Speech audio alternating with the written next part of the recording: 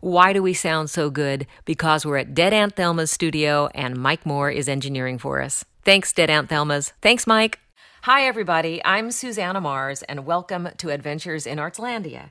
Today, I'm talking to President and CEO of the Oregon Symphony, Scott Showalter. Hi, Scott. Thanks for coming today. Thanks for having me, Susanna. Yeah, it's really thrilling to hear what's going on with the Oregon Symphony. There's sound sites, sounds of home, special presentations like the Popcorn series, and all this innovative and compassionate outreach, which just warms my heart.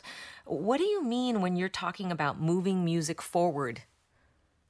Right. So I think about the symphony as having an artistic imperative that is advancing the art form. We can't just play the old standards again and again and again. And then also an imperative to reach into, connect with our greater community. So there's the onstage work that we do and offstage. And how is it that we think afresh about how we perform different forms of art, even bringing back the standards in a new and interesting interpretation and way? And then how are we ever broadening and deepening our reach beyond the hall? So we're not an old art form as people would often think, that it's antiquated. They've been predicting the death of classical music for the last 400 years. We are constantly reinventing, and I'm proud that the Oregon Symphony is doing that in ever new ways. It's really exciting. It's a deepening. Yes, we do that both in the classical series, so even with those standards, we will often bring different forms of visual art to the stage to excite our core classical patron base. Well, Persephone was a great example Absolutely. of that. I just adored that piece and using the puppetry. And Right. So that was with Michael Curry, the genius behind the Lion King and Met Opera productions, the London Olympics. And he brought that rather obscure piece to life in just a shockingly beautiful way. And I can't give away too much, but we will be partnering with him again in the future. Oh, that's exciting. Speaking of partners, how do you think tank these things? Do members of the symphony come with ideas? I'm sure you do a lot of traveling. You meet a lot of artists around the world. We do. So the artistic planning is a group of people that comes together from, on the administration side, it's myself and the head of artistic planning. We have marketing staff, operations staff, musicians from within the orchestra, Carlos Calmar, our music director, and we are talking about ideas this season, next season, several seasons from now. So here we are in December of 2018. We've already got cooked next season, which we will announce in early February. And we're in contract with some artists and composers for works 2, 3, 4 plus years from now. So there's a long sight line. We're always focused on the here and now and also kind of long term. And that's ideas from a lot of different people in-house and also taking ideas that we see from other orchestras and other art forms really around the country. So exciting. So given this new direction, what are some of your proudest achievements that you've recently achieved? So a couple years ago, we had a series called Sound Sights, where we brought different forms of visual art to the stage. And that really excited our patron base, and we saw more new subscribers, more new ticket buyers than ever before. Last year, fully 20% of the people who came into the hall were there for the first time. So exciting. Yes, and that then expanded into the following season where we had a series called Sounds of Home. We took, again, different forms of visual art as well as the symphonic experience, and we connected to social themes in a nonpartisan way, but in a way that connected in a relevancy to our greater community. When you think about art reflecting society, if it was the time of Handel or Beethoven or Bartok, what are we doing today that is reflective of our society? And so rather than just do a cycle around Beethoven sonatas or Beethoven symphonies. What would it mean to do a cycle around social themes? And that was a head scratcher. It took us a couple of years to put together, and talking with a lot of people around our community. So even beyond the group that I was talking about before, we draw inspiration from our larger community, and as we hear about what's important to them, we came up with this theme of the sounds of home. And then that, again, we built on this season, where we have sound stories. So again, there's visual aspects, there's different forms of merging kinds of art, and in a thoughtful and relevant way, where we're bringing the stories of music to life and tying that together with the stories of musicians and even the stories of our patrons, believing that there's a story in every seat. Everyone comes to the concert hall or to music with some connection, right? So we were born and heard lullabies and learned the ABCs to a tune written by Mozart. And then throughout our lives, music in one form or another affects us all. In death, there are going to be hymns most likely and an organ played around classical music. So it is part of our lives, even if you're not in the concert hall at all times. And we can draw experiences from life and from our fellow citizens, and all of that comes together in an ever more interesting way. So the stories are really exciting us this season, and then, as I alluded to earlier, we're going to build upon that even further next season. Yeah, it's so exciting too, because in the artistic community, I know the people that I come into contact with have talked to me so much about projects that they're working on. Naomi La Violette and the Lullaby Project. Yes. And the intake form, the Gabriel Kahan piece. Yes. And just to see artists in our city lighting up at the work that you're doing is so thrilling. You're providing such an inspiration for artists across the city. Those two projects you mentioned are combined in our addressing the subject of homelessness and the scourge of deep poverty. Lullaby Project was our offstage complement to what we did on stage. That we had singer-songwriters work with mothers in the homeless community to understand their stories and then compose and record original lullabies for their children. Not in an opportunistic kind of way, but rather to help strengthen maternal bonds through music.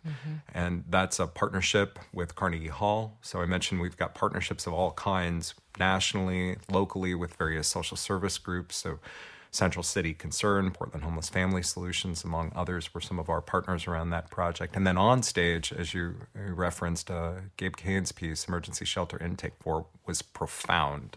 Joshua Bell, arguably the world's most famous violinist, was performing on the first half of the program, stuck around because he wanted to see what this production was all about on the second half. And he came back after stage of the first concert and he said, "That was genius. You have to record that. That's Pulitzer material." And so we did in August a free concert for the community where we performed that single piece again and recorded it, and that'll be released in early 2019. That is so exciting, and that obviously is a way that you're strengthening community through music, which is just thrilling. Moving music forward. Yes. So how has the symphony grown beyond the Portland community? It sounds as though you've already talked about a couple of ways in which they've done that. Yeah, so we think about a footprint locally, and by that I mean Portland, Southwest Washington, and Oregon. We think about a footprint nationally, and we think about a footprint internationally. And so I referenced a couple of our national partners. And internationally, as well as nationally, we are doing ever more recordings and broadcasts. So every year we're recording at least 4 of our programs, which are available on our website, and then also are syndicated through American Public Media radio stations worldwide. And so last year, in addition to those who heard us live here in and around Oregon, by 16 million homes across the globe. And so if we're doing old pieces in new ways, and we are bringing new commissions to the orchestral canon, then we're moving music forward, not just here locally, but far beyond. And then Grammy Association has nominated us multiple times. We've seen an interest in some of the commissions that we're doing. The emergency shelter intake form that we mentioned earlier has been picked up by the Kennedy Center, is going to be performed there, and a number of other orchestras nationwide are going to be performing it in the coming years. It's been fun to talk to Norman Huen about the Popcorn series, and I've been at a couple of those concerts and seeing the excitement and the new patrons, people who I would imagine might be their first visit because they're maybe 6 years old, coming to see a film being live played by the symphony. It's so much fun to see that energy, that excitement in the house. That's right. So those movies, it's what you're familiar watching. So Star Wars, Star Trek already this season. We're about to do Nightmare Before Christmas. We still have Harry Potter, Amadeus upcoming. And yet another, which we haven't announced yet, but I'll preview for any listeners, is Coraline.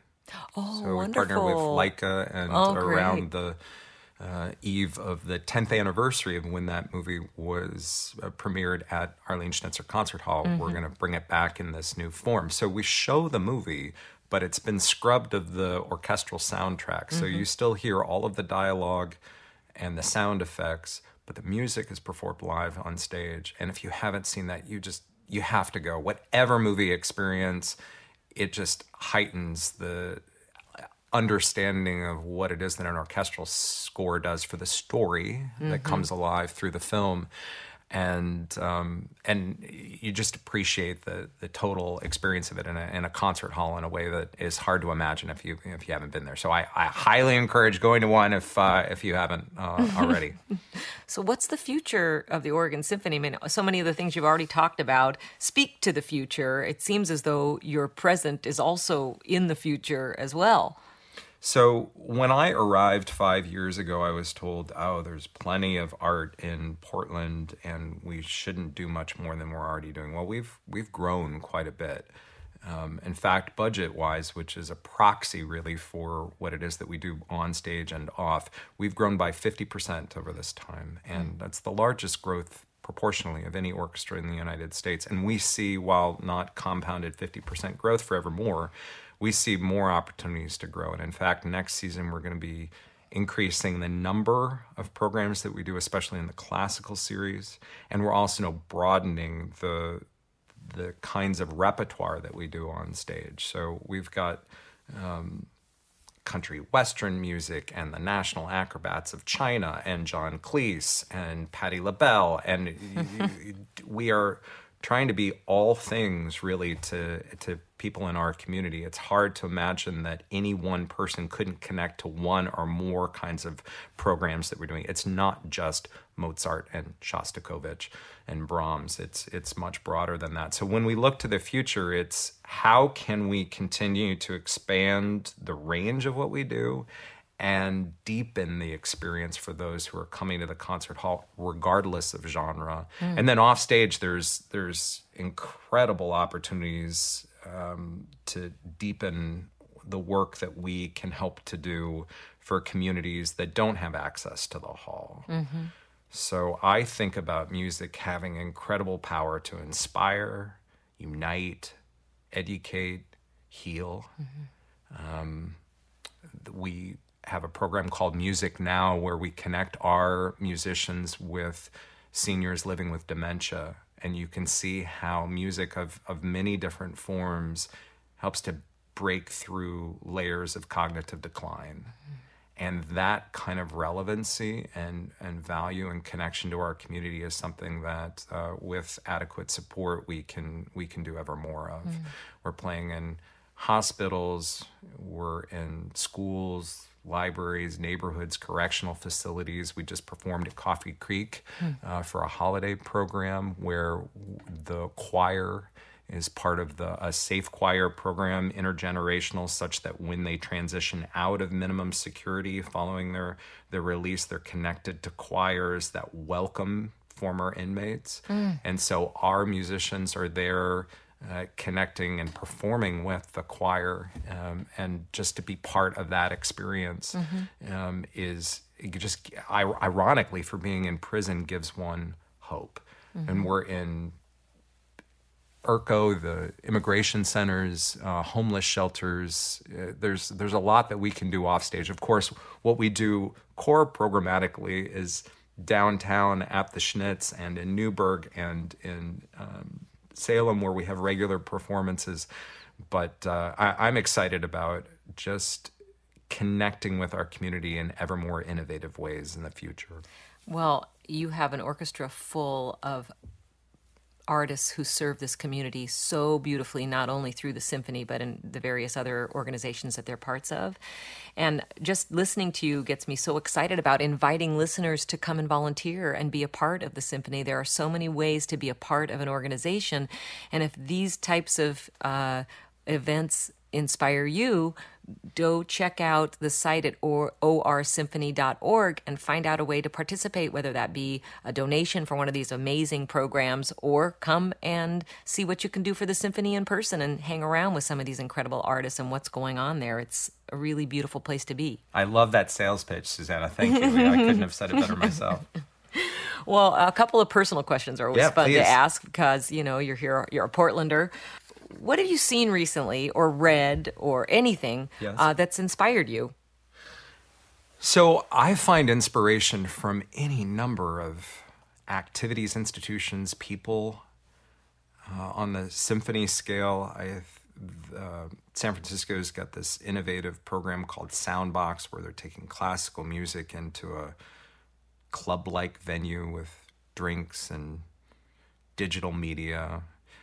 Los Angeles, where I hail from, is always doing innovative works with regard to staging and mashups of different art forms and taking the conventional and turning it on its head. I borrowed a chapter or two out of their playbook and some of the programs that we've been talking about.